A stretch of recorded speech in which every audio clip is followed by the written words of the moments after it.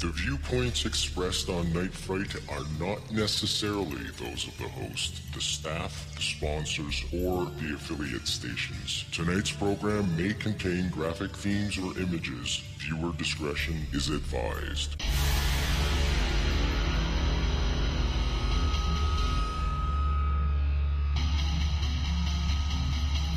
There is a time for question. There is a time for answers.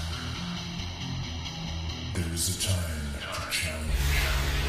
There is a time to speculate. There is a time for change. There is a time for truth. The time is now.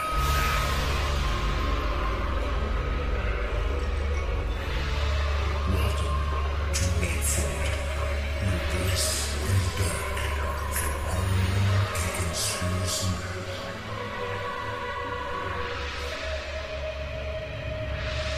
And now your host, Brent Holland.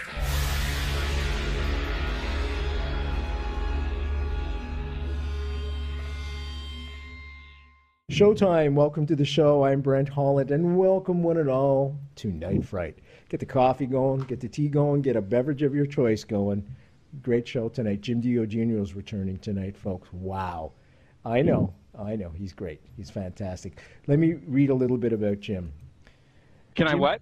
I'm just going to read a little bit about your bio. Oh, okay. You're going to give me a blurb? I'm going to give you a blurb. Jim Diogenio, just maybe the most knowledgeable person on the planet when it comes to the JFK assassination. Jim has the extraordinary ability to name names and dates at the drop of a hat. Jim and fellow researcher Lisa Pease published Probe Magazine. Now, Probe Magazine, folks, was a series of articles dedicated to all of the assassinations in the 60s. JFK, Malcolm, Dr. King, and Bobby. Along with Lisa, who I've had the distinct honor of interviewing as well on Night Fright, Jim published a book hailed by Oliver Stone called The Assassinations. Never, ever, ever debate Jim on this subject matter with any expectations of winning, because you won't. He is that good. He is driven, as all researchers are, by passion and desire for the truth. Two of the greatest American qualities. Jim's introduction to the JFK assassination came from an interview with New Orleans DA Jim Garrison, and that interview was done for Playboy magazine in October 1967. Now, Jim didn't read that until a decade later in 1977. Now, Jim swears, folks, up and down that his motivation for the purchase of this Playboy magazine was strictly for the article. And who am I to doubt him? Now, in all honesty, folks, when I was a teenager, if I bought Playboy magazine, it wasn't for the articles. Okay, if you listen to or read anything Jim does, you will learn details. He has never failed to reveal aspects of the assassination that have never been considered associated with each other. He takes an aspect and not only has the ability to turn it upside down, but he turns it inside out as well. It's no wonder Oliver Stone sought him out for his research expertise and to add his proficiency to the JFK DVD. It's my great pleasure to welcome all the way from LA, where it's as balmy as it is there as it is in Kingston today, because, Jim, we are well above normal temperatures. I was just telling the folks, right now we're around 45, 47 degrees when we should be down around 20 Fahrenheit. Maybe even less. It's my great pleasure to welcome Jim Diogenio back to the show. Welcome back, my friend. Okay. Thank you, Brent. But in that introduction, my last two books, yes, which were published after the assassinations, which I co-edited with Lisa Pease, were the second edition of Destiny Betrayed in 2012, I think, and then Reclaiming Parkland in 2013. The Reclaiming Parkland is being reissued as a trade paperback in the fall of this year, and Oliver Stone is going to do a brand new prologue, for the book, okay, which he called me up and told me about, that he'd be more than happy to do that for me. Okay. So just how close are you and Oliver, just to give folks well, I was at his office yesterday. That's pretty close, I'd say. Now, Now, we just mentioned Christmas. What did he give you for Christmas so far? Don't tell me a lump of coal.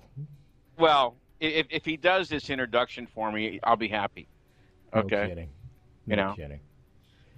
Let's see. That's a really interesting story about, and I really don't tell it all that much, about running into the Jim Garrison interview about 9 or 10 years after it was published. Okay. And because I had kind of written this stuff all off, okay, around that time, because Garrison got buried in the press. I really didn't know what the heck to think of him. The House Select Committee had replaced Sprague and Tannenbaum with, cover-up guy Blakey, and I really didn't know what to think about this thing. So I said, well, I want to take a look at what this guy really has to say, unfiltered, by the media or the TV or anything like that. Let's just hear him talk on his own. And I'll never forget bringing that home and reading it. And it was the longest interview that Playboy ever did. Okay, it was the longest, and it went on for pages and pages and pages. And I remember reading it by about 1 o'clock in the morning. Okay, it's that long. And I read it all the way through. And I guess what's the best way to explain the way I felt? Okay, the great British theater critic William Hazlitt said that watching Keane play Hamlet was like reading Shakespeare by lightning. Okay, and that's kind of the feeling I got. And I remember at the end of the year, I go, this guy got a raw deal. I mean, he makes a hell of a lot more sense than the Warren Commission does. Okay, because I had read the Warren Report. Okay, I didn't think it was very, compelling. So I read this guy, and I go, because in that interview, what he did, he was the first guy speaking to a wide audience that proposed a credible alternative to what the Warren Report said had happened.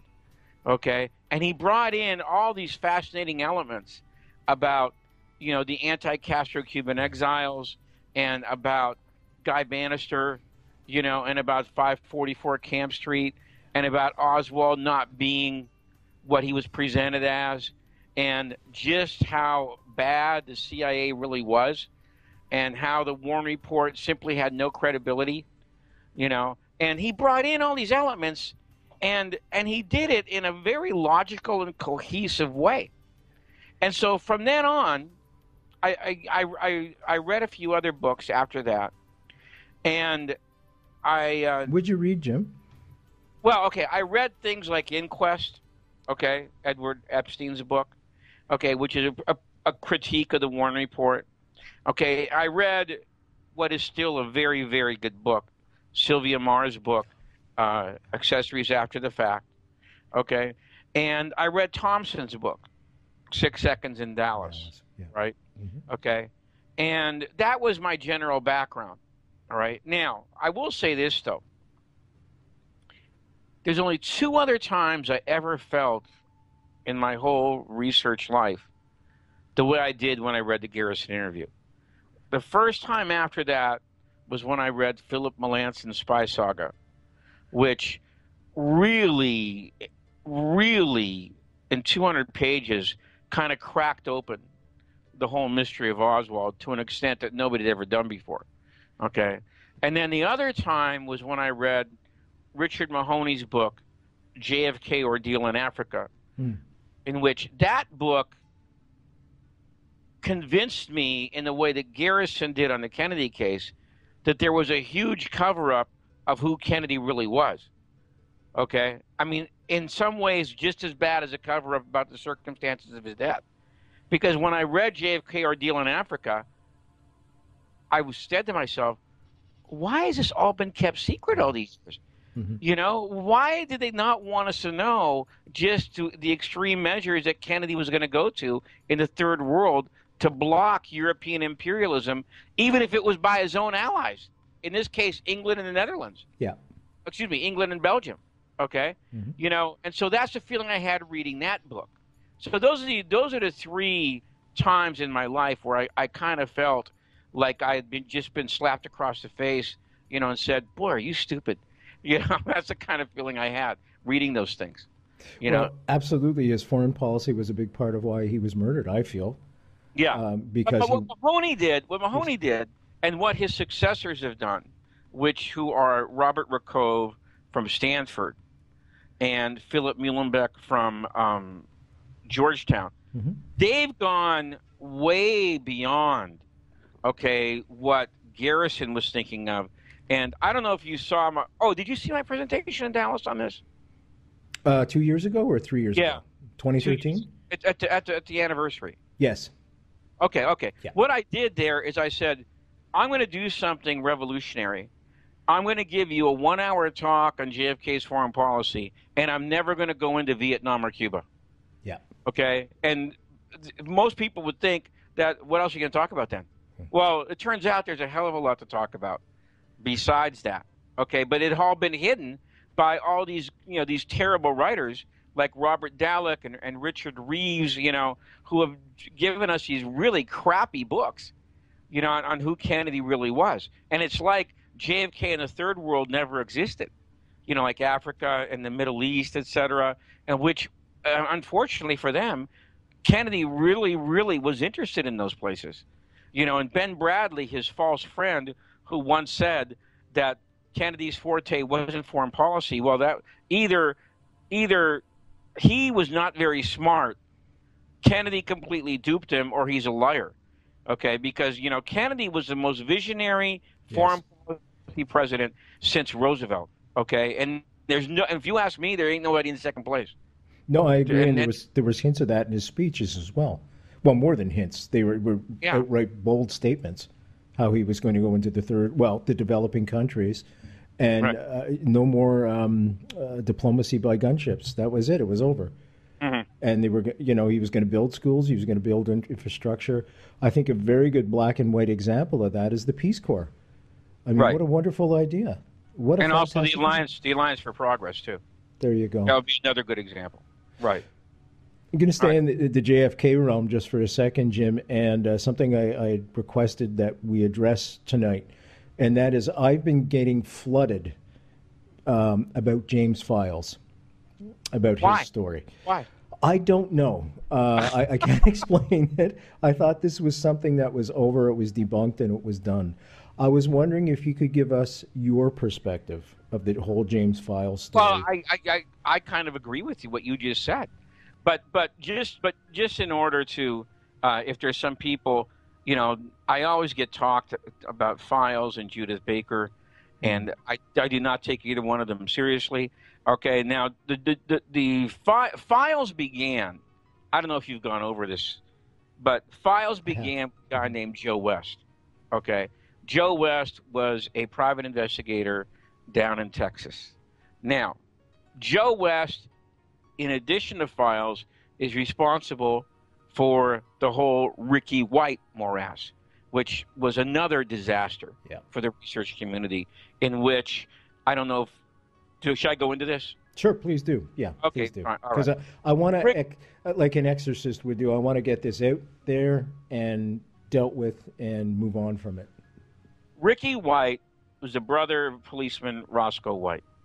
And he said he dug up some canister or something in which Roscoe White's diary about his role in the Kennedy assassination and the cleanup operation was now exposed. Well, it turned out that this was all phony, that it was all manufactured, and that it was done in conjunction with a corporation in order to sell to Oliver Stone in the making of his movie JFK. All right, and there's a very good expose of this it's called I Am Mandarin, and it's at Texas Monthly, and you don't have to go into their archives to get it. You can get it for free. Well, Joe West is the guy who had a prime role in calling that press conference, down in Texas, which actually got media play, and it ended up completely with blood splatter all over the research community because it was a hoax. All right, so then Joe West then hears from a guy named Zach Shelton, who I think was an FBI agent, and this case he worked on with, by the way, you know that's not his real name? No, I didn't. No, I didn't know this. Yeah, it's not his real name is Sutton. Oh. Okay, all right. And so what Joe West then was snookered into this Files guy who had been in jail for attempting to killing 2 police officers. Okay, all right. So now, to understand this fully, at the same time that Shelton is tipping off West, all right, there's a guy named Rademacher down in Dallas who, for some reason, decides to start digging into the ground, okay, and he says that he has come up with 2 shells, okay, all right, and these were originally they were reported as as 221 caliber 221 shells. That's how they originally reported, and he says that he found 2 of them. Okay, so at Jim Marrs, everybody knows who Jim Marrs is, right? Absolutely. Yeah, he has his class down there in Texas, I think at UT Arlington. Okay, and so one night, West comes in with Rademacher, okay, all right, and introduces this so-called evidence. He then goes to see Files. See, what's important about this is the sequence, because he had hooked up with Rademacher before he went to see Files, all right? And then, of course, what happens is that Files now claims that he shot this fancy fireball pistol, and that, well, there was a little problem right here, because the fireball does not accept 221 caliber. It takes 222s. So Rademacher, from what I read, Rademacher traced over the 1 with a 2, okay, so that the calibers would match, okay? All right? Now, Joe West passed away, and this whole thing was picked up by a music producer named Bob Vernon, okay? All right? And I actually have some experience with Bob because he called me up one night, he flew into L.A., and he gave me the whole presentation, okay? He was looking for backers and investors. Well, I decided not to bite for, as we'll see, for obvious reasons. So Vernon decides to take the bullet to a forensic doctor, okay, a guy named Stimson, all right? And he says that Stimson said that they were teeth marks. But Stimson later told somebody else, well, I didn't really say that. I said that there could be a number of reasons for the indentation, okay? I mean, a squirrel could have bitten the thing, all right? Okay, you know, but the thing is, he would not give me a dental cast from his client, Sutton or Files, whatever you want to call him. Okay? Now, I would like to ask him a rhetorical question. If Files really did bite that shell, don't you think he'd be screaming at the top of his lungs to say, please take it here, put it in my mouth.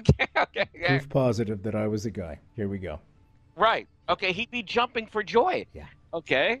All right. Well, to my knowledge, that never happened. All right. Now, there's a couple other problems with, I mean, first of all, the idea that Johnny Rosselli is going to be on the ground in Dallas supervising the hit is just so ludicrous, I don't even want to think about it, you know? I mean, that is just preposterous, okay? I mean, they don't work that way. The mob doesn't work that way. The CIA doesn't work that way. Because you don't want one of your upper-level middle guys caught because he can spill the beans on everything, okay? You know? All right? So that was the idea that this low-level hitman met both Oswald and Ruby. before the assassination. That's really good planning, isn't it? Okay, that this guy, you introduced a hitman to both the patsy, okay, and the guy who's going to rub him out. Okay, I mean, I equate that with Oswald making his grand escape on a bus. I mean, it just doesn't work that way in the real world. Okay, all right. That somehow the CIA wanted to call off the hit, but the mob overruled the CIA. No, that doesn't happen in the real world either. Okay. Now, finally, if you want to see what I think is the coup de grace on this, there's a very good researcher by the name of Alan Eaglesham, who has a website called Manuscript Service. And he did a very long and detailed comparison of the so-called shells that Rademacher dug up. And he has proved pretty much conclusively that these shells were not manufactured before 1971 because they changed the design on the shells after 1971. Okay, and he does a side-by-side comparison showing you that these shells were manufactured after 1971. So that's what I think of the whole Jim Files thing. So there was this whole thing where apparently, from what I was reading as well, that he claims to have had a twin brother that he went and killed or something. Can you tell that aspect of it? I don't want to talk about that one. Somehow,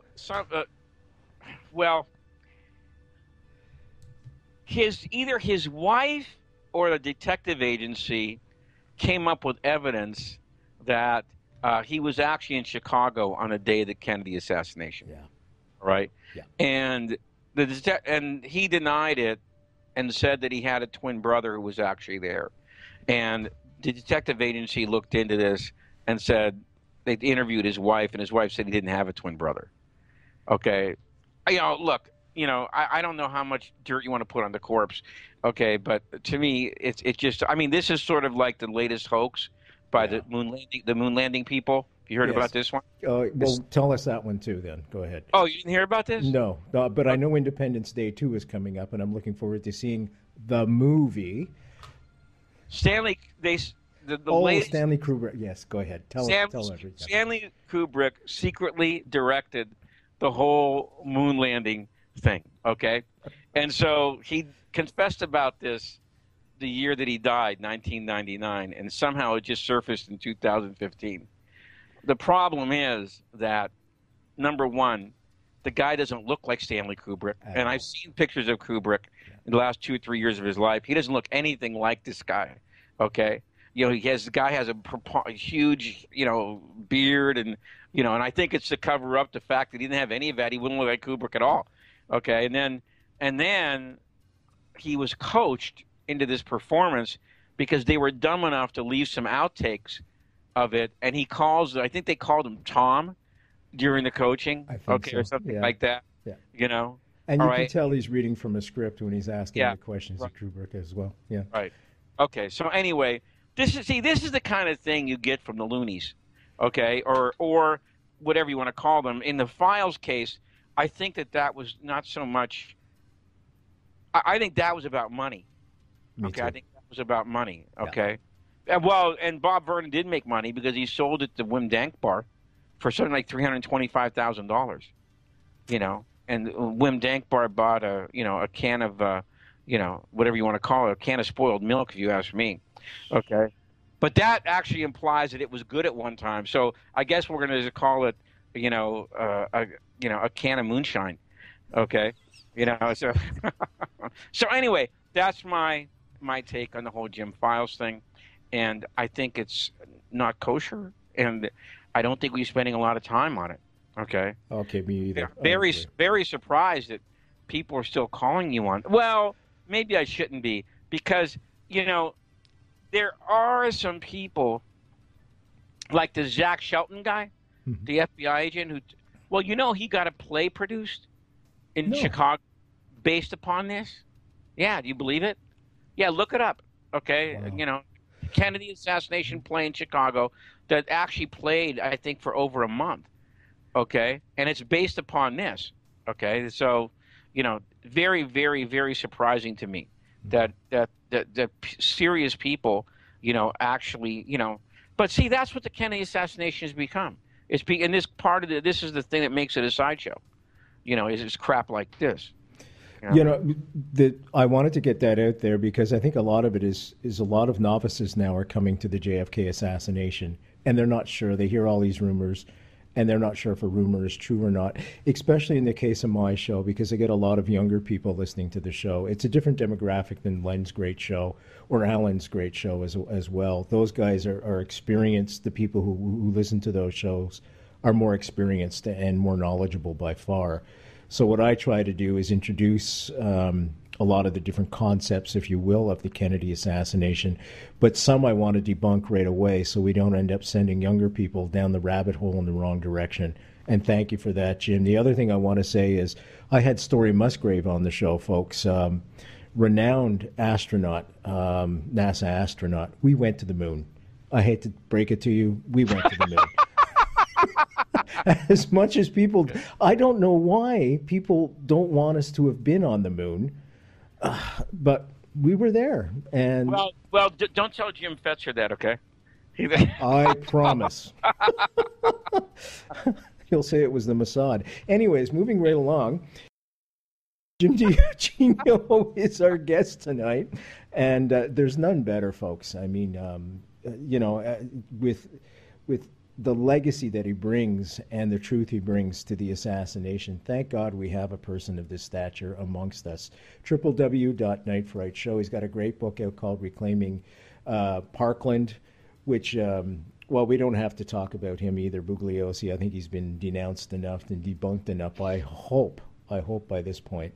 Also, he's got some great articles, great books. All his connections, all his books will be on the www.nightfrightshow.com website. Click on tonight's guest book cover. It'll take you right to a place where you can buy all of his books. And these are musts. It's as simple as that. There's no if, and, or but. These are musts. You must have these books in your library if you want to be serious about studying the JFK assassination.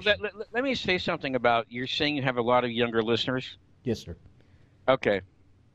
See, I'll never forget when Gerald Posner was making the rounds with his crappy book, Case Closed. Yeah. And one of his first stops was an ABC special, and they did like a 20-minute segment with him. And they asked him, how long did you study the JFK case before you wrote the book? And he said, 3 years.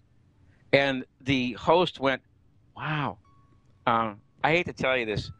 3 years on the JFK case, to me, you won't even get a junior college diploma, okay? It takes at least, if you ask me seriously, it takes at least 10 years, okay, to even begin to fully comprehend the complexities of the JFK case, all right? Not because it's that hard to understand, but because it's been buried with so much disinformation, so much misinformation, so many people with agendas, so many people in denial, okay, so many provocateurs, okay, that it takes that long to weed yourself through this, this wooded area that has been, in addition to all the wild animals, and there's also landmines in there, okay, that you can blow yourself up on. Okay, so it takes a long time to really understand the whole Kennedy assassination case. Now, I will say this, though. Once you understand the JFK case, it really helps you understand other things that are going on in the world, number one, but it also helps you understand the other assassinations and scandals that have plagued the United States. Canada's a pretty great country. You really don't have all these problems up there, okay? But in the United States, well, the old joke about what's your definition of a Canadian? Do you ever hear that one? I've heard many along that, but okay. A Canadian is an American without a rifle but with health care. Okay. That's a good one, isn't it? You got to tell that to Len. I guess Len knows that one. Okay. All right. So anyway, hey, if it wasn't for the weather up there, I'd move up there. Well, listen, I was mentioning before, we're having weird weather, Jim. We're up to 45, 47 degrees, and you know something? What it is tonight in California? No. It's 53. Oh, it's cold tonight. Yeah. So, well, I shouldn't say that for you. That would be you'd be out there in Bermuda shorts if it was 50. Okay, but we'd be barbecuing. That's cold. Okay. Yeah. No. So something's going on, and yet I've got a friend who's up in Reno, Nevada, and they've had like 3 feet of snow. Like they're in it. Oh yeah, they're plowed in and inundated, and he sent me photos, and I'm still in it. Unbelievable! Wow, it's crazy. I don't know what's going on, but there's something going on. And, okay. Yeah, so we'll see. That'll be the next conspiracy thing we'll take a look at, which is geoengineering of the. There's already people talking about that, by the way. You know that, don't you? Oh, absolutely. Chemtrails are a big thing. Let's talk about that great article you wrote. Okay, let's talk about that, okay? And Mary Mapes, okay? And have you talked about this at all? Not at all. That's why I wanted to have you on the show. I think this is pretty exclusive, folks. And wait till you hear this, because none better than Jim to bring the truth out. Okay. Mary Mapes was a CBS 60 Minutes producer who lived in Texas, okay? And she had been working essentially TV. Her husband is a print reporter, but she had spent something like 15 years in TV reporting. When she went from Seattle down to Dallas, she hooked up with the local CBS station, and then she got up on the network, all right? And she had worked with Dan Rather a lot, not exclusively, okay, but she had done some very good stories, okay. For instance, everyone knows that the late Strom, was it Strom Thurmond? Yeah, I think it was. It was. Yes, it was. Okay, yeah. He was a segregationist, racist he was. Well, it turned out that he had an affair with a black woman, okay, and covered this up, and Mary heard about this and tracked her down, okay? So talk about hypocrisy. Yeah, all right. complete. And, okay, and then she had also done an expose on Abu Ghraib. CBS, contrary to what Seymour Hersh might think, CBS really had the first expose about the torture practices going on at Abu Ghraib prison. Okay? Now, this is a setup because after the Abu Ghraib story broke, 60 Minutes split up into a 60 Minutes original and a 60 Minutes 2. Okay? The original, of course, was on the weekend. 60 Minutes 2 was on during the week. So they recruited her as a producer to 60 Minutes 2. And she essentially, coming off that great story, they offered her to go ahead and give them ideas, and then they would go ahead and do it. They would go ahead and commission it. So, well, she goes, there's been a long time story saying that George Bush might have gone AWOL during his National Guard service. And this is something that's been pretty much covered up by his handlers, Karl Rove, etc. All right. In fact, they don't even want to talk about it, and they discourage any reporters like Jim Moore, who was a very good reporter down in Texas, from bringing up the whole issue. Okay. And I just might think that this is true. All right. And so I think we should do a story on it, okay, because it had been covered up in 2000, completely covered up. Even though the Boston Globe, as I wrote in my review for Bob Perry Consortium, and I have a link to that story in that review, okay, a guy named Walter Thompson, I think his name was Walter Thompson, okay, wrote a story about this in 2000, and nobody, okay, looked into it. When it should have been front page, because this is what Mary was saying, and I agree with her. Shouldn't the American people have a chance to debate whether or not they want a president who deliberately avoided fulfilling his, I think, 5-year obligation to his country. Okay? And in fact, nobody can really find out what the heck the guy did for the last year and a half, because nobody in Texas and nobody in Alabama, where he was transferred to, remember seeing him. And from what she said and what other writers like Russell Baker said, they didn't even want him back in Texas. But let me explain that. Because he requested 2 leaves of absences for 2 political races. Okay? The second one was in Alabama for a guy named Win Blount. Mm-hmm. But he had agreed to show up at the base there. Okay? Nobody remembered him. Okay? When this Walter guy from the Boston Globe went down and interviewed the officers at that time, they said, no, I never remember seeing the guy report for anything once he was in Alabama. All right? Okay? And so when the guys in Texas heard about this, okay, they decided that we don't want you back. Okay? If you did something like that, we don't want you back in Texas. So George Bush essentially did not perform what his contractual duty was as a soldier. Well, in his case, he was supposed to be a pilot. All right? Except he didn't fly very much. All right? It turned out that he didn't want to fly, and after flying some flights, which he did okay on, he didn't want to do it later. And so this has led some people to believe the rumors about Bush's drug and alcohol problems at that time. Okay? And so, and I think is justified. Okay? If it's Oliver, go ahead and take it, Jim. I can take it? Okay.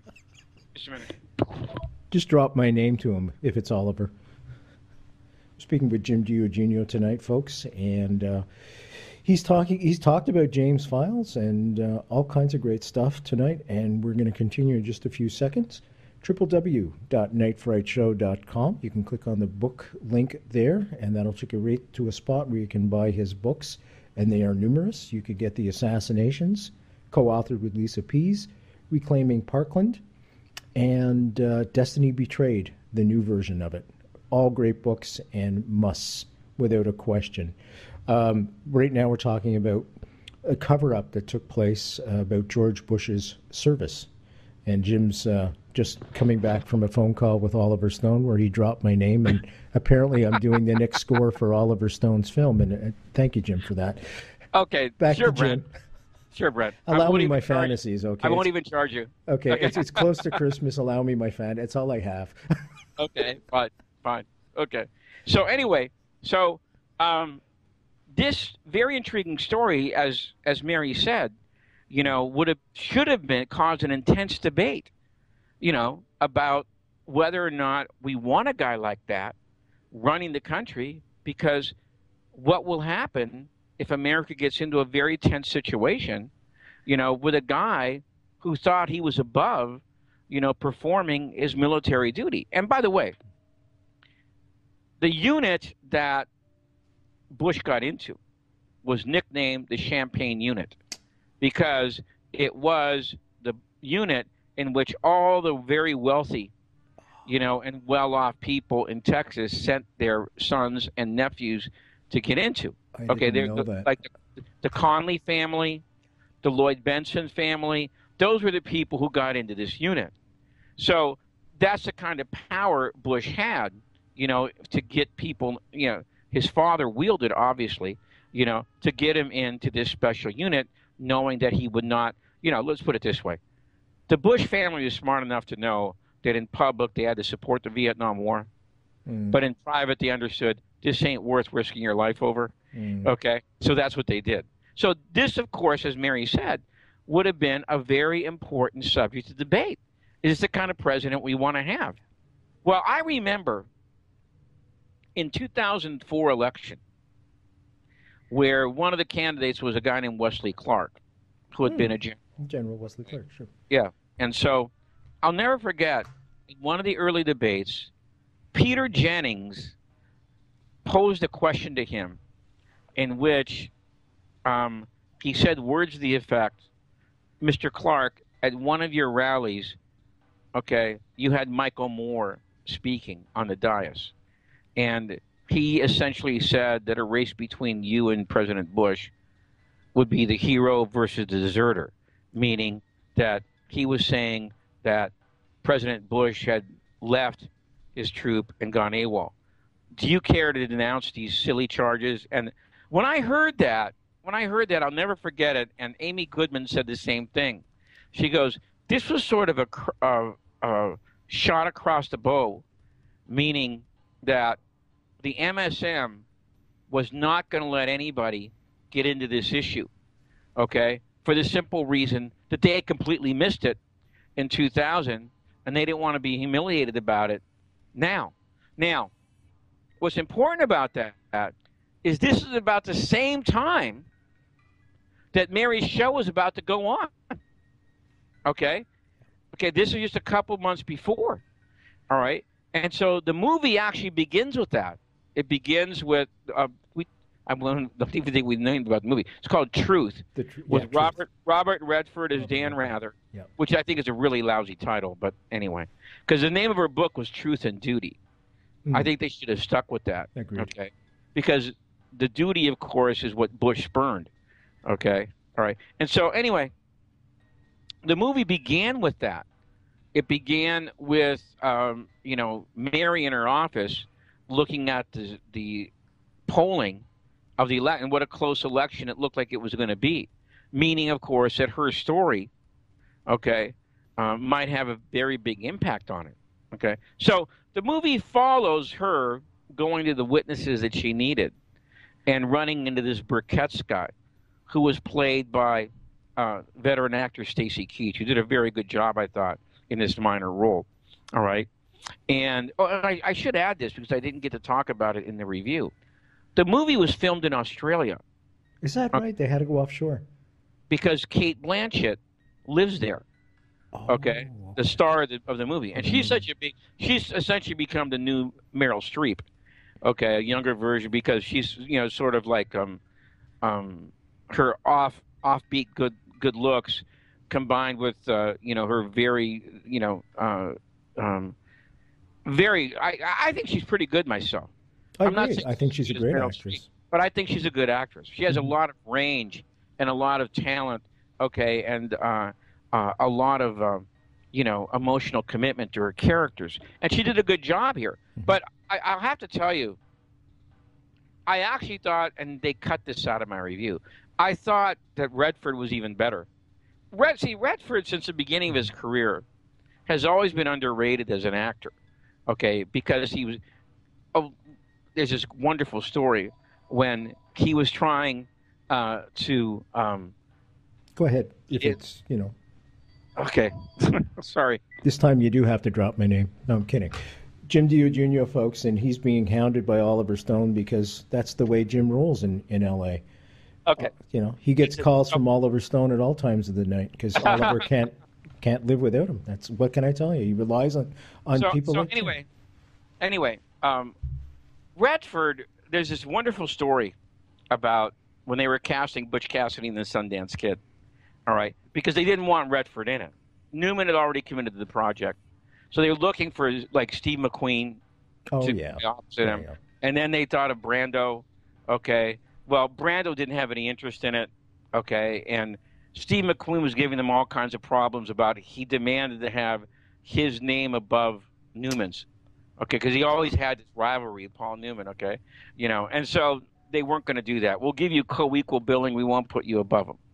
So the director and the writer and Newman began to push for Redford. And the executives didn't want Redford. They go, look, he's another blonde beach boy. You throw a stick at Malibu, you hit 10 of them, okay? Now, that's stupid even for Hollywood, okay? But the thing is, Redford has always been a very low-key, subtle, solid actor, okay? And he doesn't get enough credit for what a good career he's had. I mean, he was terrific in The Natural. He was wonderful in The Candidate. Okay, he was really good in a very little-known sports movie called Downhill Racer, where he played a very kind of unattractive character, okay? He was good in all those films. In this movie, I thought he was even better than good because what he did in this movie is he portrayed a man who was essentially your corner grocery store owner who had gone to a place in life that was way beyond him. And he did it. He played him as an everyman who just was a result of circumstances. And it was a really wonderfully etched performance, okay, which I don't think he got enough credit for, okay, you know. And so he was good. Cate Blanchett was good. Like I said, Stacy Keach was good. So it was a very well-acted movie. And a lot of the actors are from Australia, okay, because that's where they filmed the picture, all right? And the story essentially gets into what happened after. Because after the show was broadcast, I think in September, actually, by the way, before it was over, and this is a telltale sign, because we've only got 5 minutes left. I just wanted to let you know. Okay. Very quickly then, the producer sent it to the White House. Okay, very bad mistake. Okay, and so what happened is, and I think this is true, Mary thinks, Karl Rove got out the word, okay, about the typewriter, the supposed typewriter discrepancy, that it was probably written on a word processor because some of the things you couldn't do on a typewriter. Well, it turned out that was all baloney, okay, because later on they proved that some of the documents that Bill Burkett had given them very well could have been done on an IBM Selectric at that time, all right? So that was all camouflage. And so what happened to her great story about Bush dodging his service in the National Guard went into this minutia about could you superscript a TH next to a 9, you know, on a word processor or a typewriter. It turns out that this has been proven now by a university professor, I think at Clemson, who showed with giant blow-ups of the documents that the imprint of the keys showed wear and tear, which you would not get with a computer. With a computer. Okay?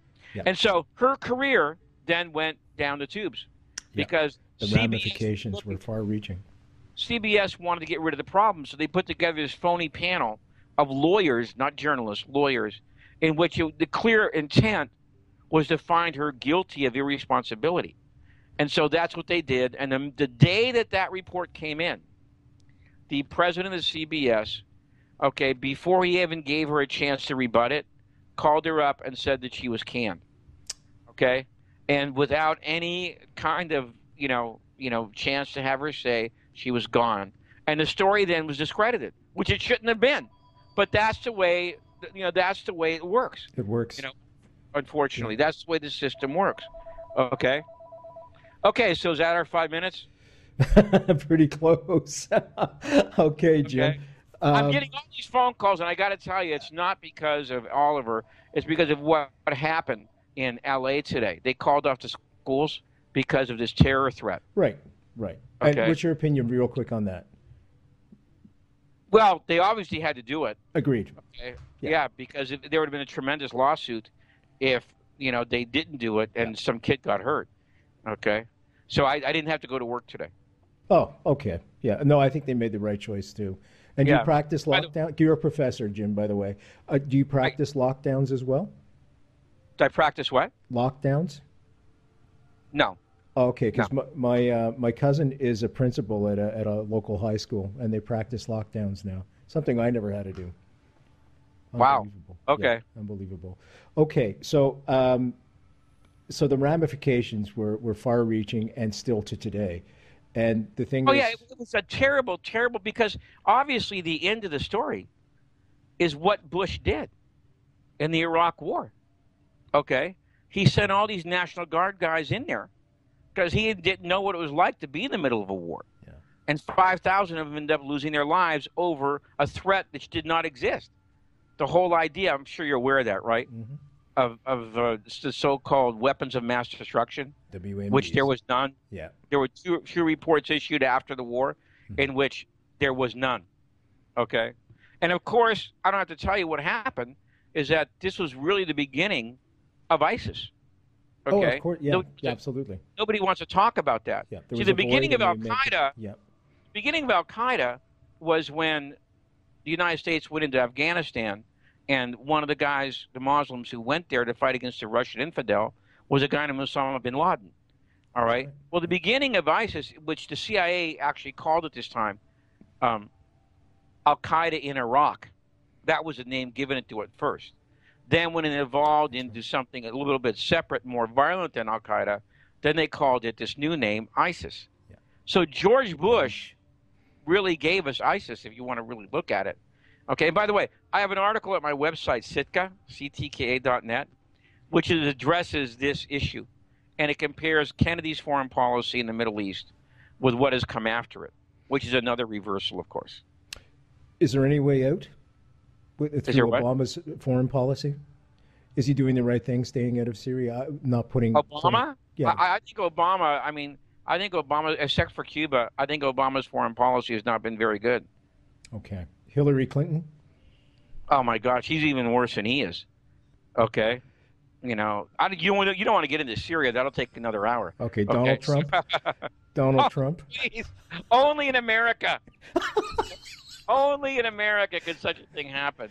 Jim, we started out the show, I was saying I was getting a lot of emails from Americans about James Files.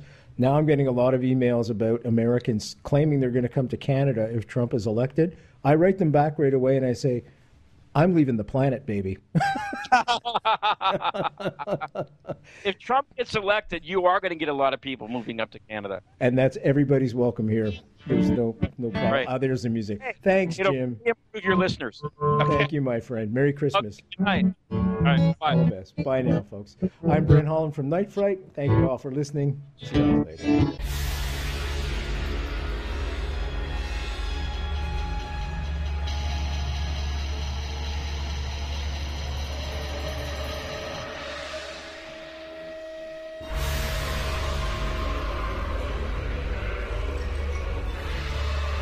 Listening to Night Fright and your host, Brent Holland. The time is now. Your voice in the dark for paranormal and conspiracy.